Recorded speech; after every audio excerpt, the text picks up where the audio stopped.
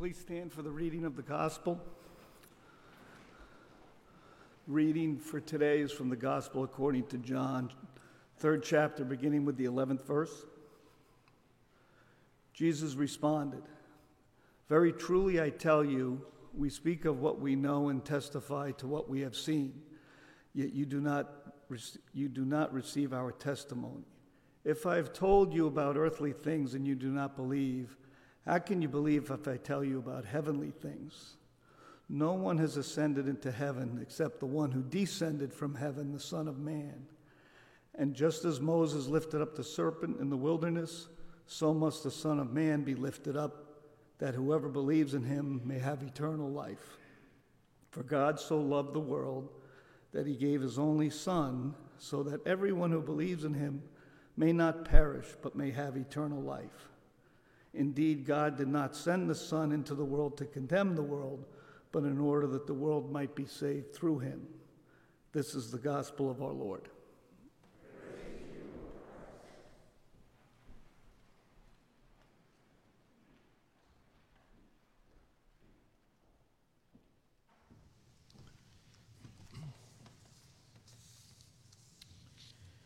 Over the course of my life, I have known some extravagantly generous people.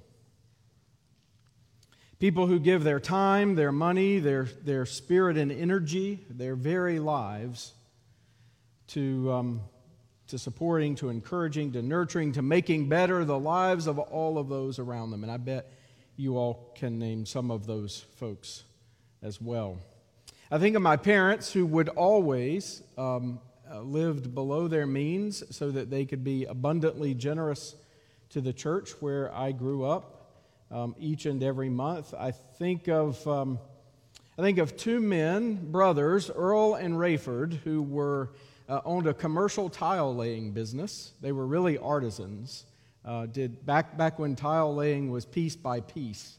And after a long, hard week of work, they would show up every Sunday morning in the upstairs education building of the church I grew up in to teach, God help them, 10 and 11-year-old boys, Sunday school class. I don't know why they did it, but they were there week in and week out.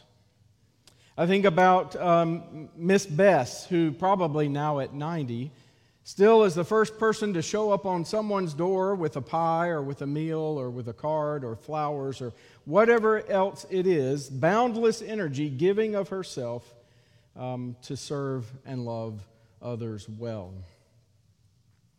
I think of folks right here at Davidson UMC who will write a check anytime there is a need, who give sacrificially of their resources in support of the ministry and mission of this church. Those who serve tirelessly in countless ways. Saw some of them this morning, Virginia and our children playing for us. Folks who serve our Bridges partners. Folks who work in the community garden or who help build habitat homes or teach Sunday school or who are right now caring for children in our children's ministry, who will travel with youth in the summer, serve as confirmation mentors, show up for countless hours of rehearsal as musicians and choir members and ringers and a whole sort of other activities. Folks who answer phones and prepare meals and show up for crazy hours even in the middle of the week to provide sound and light and video for the ministry and mission of our church.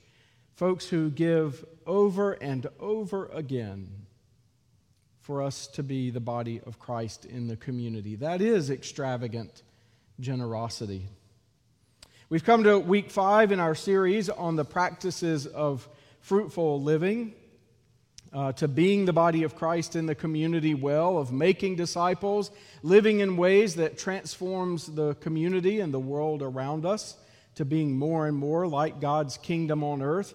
We've explored how God uses the church through us to radically welcome and offer hospitality to others, to turn no one away from the table.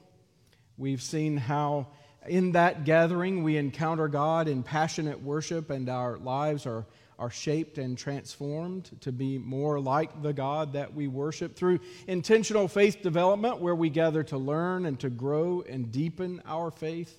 And then last week, as Pastor Diane reminds us, to respond to the world's suffering, to the world's needs by offering ourselves in risk-taking mission and service. And so today, we lean into that final practice that Bishop Snasey lays out for us. And next Sunday, we'll conclude our study with the opportunity for us to covenant with God by offering our estimates of giving for the coming year. Hopefully you've seen the video that we released earlier in this week, and you had a moment to take a look at that, where I talk a little bit about stewardship and the practice of giving. And if you haven't received it, you should receive an estimate of giving card in the mail, which you can bring with you next Sunday. We'll offer those in worship, or you can turn them into the office or drop them in the mail, whatever is convenient. So we think about how we are the church together. And so this morning, I want us to just briefly turn our attention to that fifth practice, to extravagant generosity, which Bishop Snasey defines as our unselfish willingness to share and give from all our resources in a way that exceeds all expectations. Extravagant generosity describes lavish sharing and sacrifice, giving in service to God and our neighbor. By being extravagantly generous people and an extravagantly generous church, that is one of the ways that we love our neighbors well, and we are the body of Christ in and for our community. Extravagant generosity involves the reordering of all of our priorities, living as if Christ really is Lord of our lives, Lord of our money, Lord of our time, Lord of our resources, Lord of our will and our energy, and then having a rhythm or a practice of giving that grows from that well of gratitude that we have for all that God has done for us. The truth about us, human beings, is that we have a deep-seated need to be generous. Because being made in God's image, we're mindful that God is generous. And so if we're made in God's image, then there's something about us that needs to be generous, to reflect the image in which we are made. In fact, all of creation, all there ever was, ever will be, including you and me, all of it is the product of the overflow of God's abundant love. If you imagine for a moment that love that binds together the community of Father, Son, and Holy Spirit, it is so expansive. It cannot be contained within the Trinity itself. And the overflow of that love, the excess, the surplus, is what leads to all that we see around us, even our own very lives. Generosity is a part of the fabric or the DNA of creation. And churches and individuals who are living into and out of a rhythm of a practice of extravagant generosity understand that the failure to be generous, on the one hand, denies a part of who we are. The failure to be generous and the focusing of more of our resources on ourselves, on me, will result in the decline of our spiritual life and the decline of the church. I have seen it countless times, and I can promise you, as a district superintendent, when I served in that role, and I would go to churches, I could almost tell right from the outset which churches were growing and vital and thriving simply by how they talked about generosity. The churches that were focused inwardly, that were always concerned about, are we going to have enough? They were almost always on the decline. It had a shrinking effect, a narrowing of their impact. In contrast, congregations that were defined by generosity, that knew they lived with an overabundance of God's mercy and grace at their disposal, those congregations' impact was increased and multiplied. Generosity breeds generosity. The more we give ourselves, our gifts, our resources away, the more we experience the fullness of God's love for ourselves, and then the more we have to give away. With God, the well never runs dry. Now, I do want to be clear that extravagant generosity isn't a scheme by which, if we sow a seed and give more here, somehow it'll pay off over there, like the Powerball. If I just put a little more in the offering plate on Sunday, God's going to bless me with a Powerball win on Tuesday night or whatever. That's not how this works. And we don't give generously because we somehow think we're going to outgive God, or we can earn God's favor, or somehow please God, or get in God's good graces. We're already in God's good graces. We give precisely because we've experienced God's mercy and grace, and we know how deeply God loves us, and that moves us to be grateful, and gratitude leads to generosity. If you think for a moment about the gospel reading, for God so loved the world, what does it say? That God gave. God gave God's only Son, that whoever believes in him may not perish but have whole and abundant life.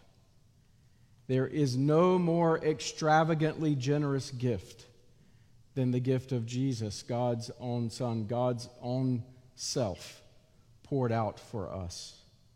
And we then are called to mirror and to reflect that kind of generosity in our own lives. To mirror the image of God in which we are made. And that God, in whose image we are made, is a God who lavishes upon us abundant, unmerited, free, amazing, extravagant love and grace. For God so loved the world that God did what God is, did what God is. God gave. God was generous all the way to the cross. So, if we want to really know what extravagant generosity looks like, then we need only turn our eyes to the cross and to Christ. Because there we see the lengths God will go to love us, to risk loving us so much that God gives the most generous gift ever given. Generosity, you see, is actually, for us, an act of worship. It's a way of laying before the altar of God an offering of ourselves as a way of saying thank you to God.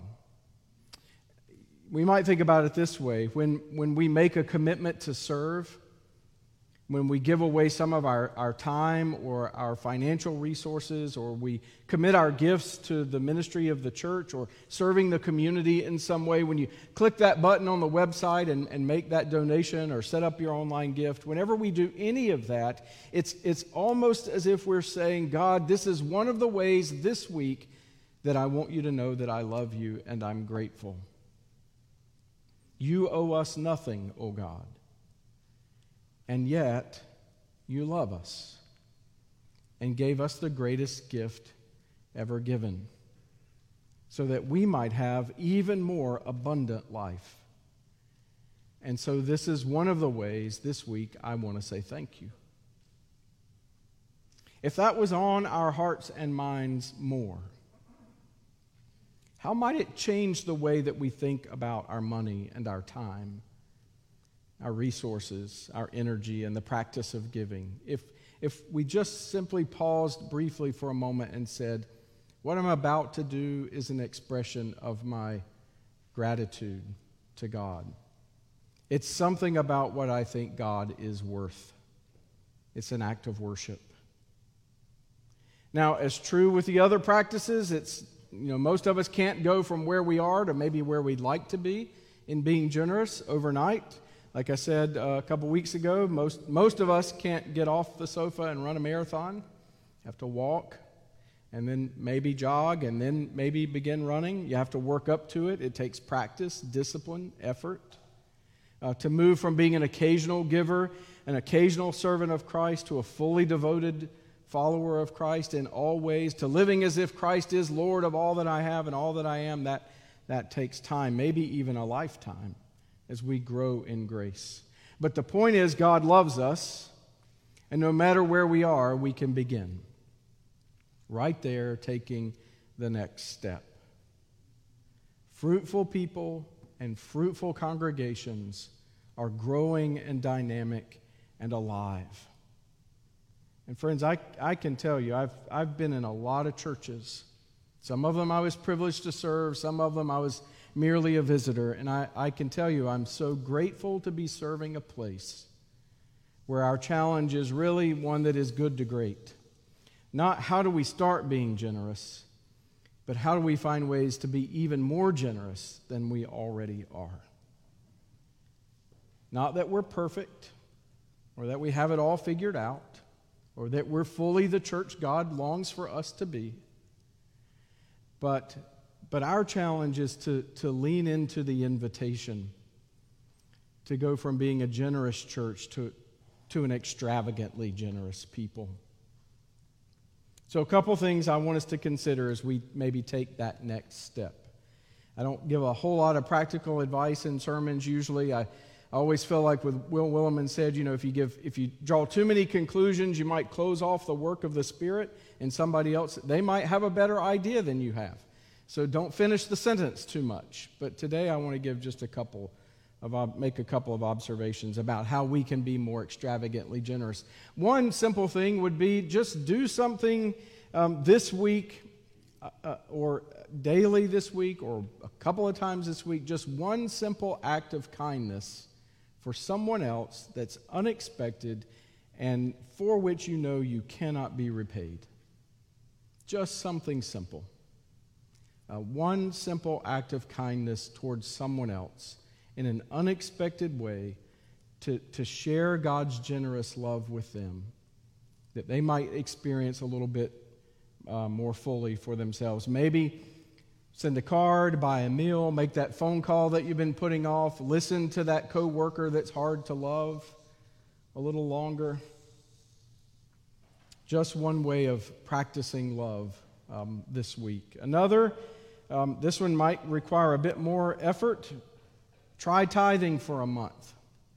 Just a month, 30 days. Say, I'm going to do it for 30 days and see how it goes. Give God 10% of your income this month and say, let's see how God reshapes my life and my priorities in that simple act. Try serving in a new way. Maybe God's been nudging you, kicking you, encouraging you to step out in faith and try something new. You've always wanted to do it, but you've just hesitated a bit. Well, maybe this is the week, the season, that you take that next step. Maybe God's inviting you to stretch and grow, to become more extravagantly generous with your time. And then finally, of course, if you haven't received it, you'll get an estimate of giving card. Please, these are not contracts. God is not in the contract business. God is in the covenant business. And so as you think about that card this week, let it simply be an act of prayer and worship. And say, this is what I want to try to do in the coming year when it comes to my financial generosity. Maybe you'll end up doing more. Maybe you can't do quite as much. That's okay. But it is a practice, a discipline of saying, here's what I think I can do. Here's what I want to do as an act of gratitude and generosity. A prayerful practice. You probably have other ideas, maybe even better ideas, and I'd love to hear them as we take those next steps toward moving from being a generous church to an extravagantly generous church. We are the beneficiaries of the most abundant gift ever given. Literally the gift of God's own self poured out in Christ Jesus our Lord. God so loved the world, God so loved you and me, that God gave and gave and gave and continues to give. Continues to give May we dare to do the same. Amen.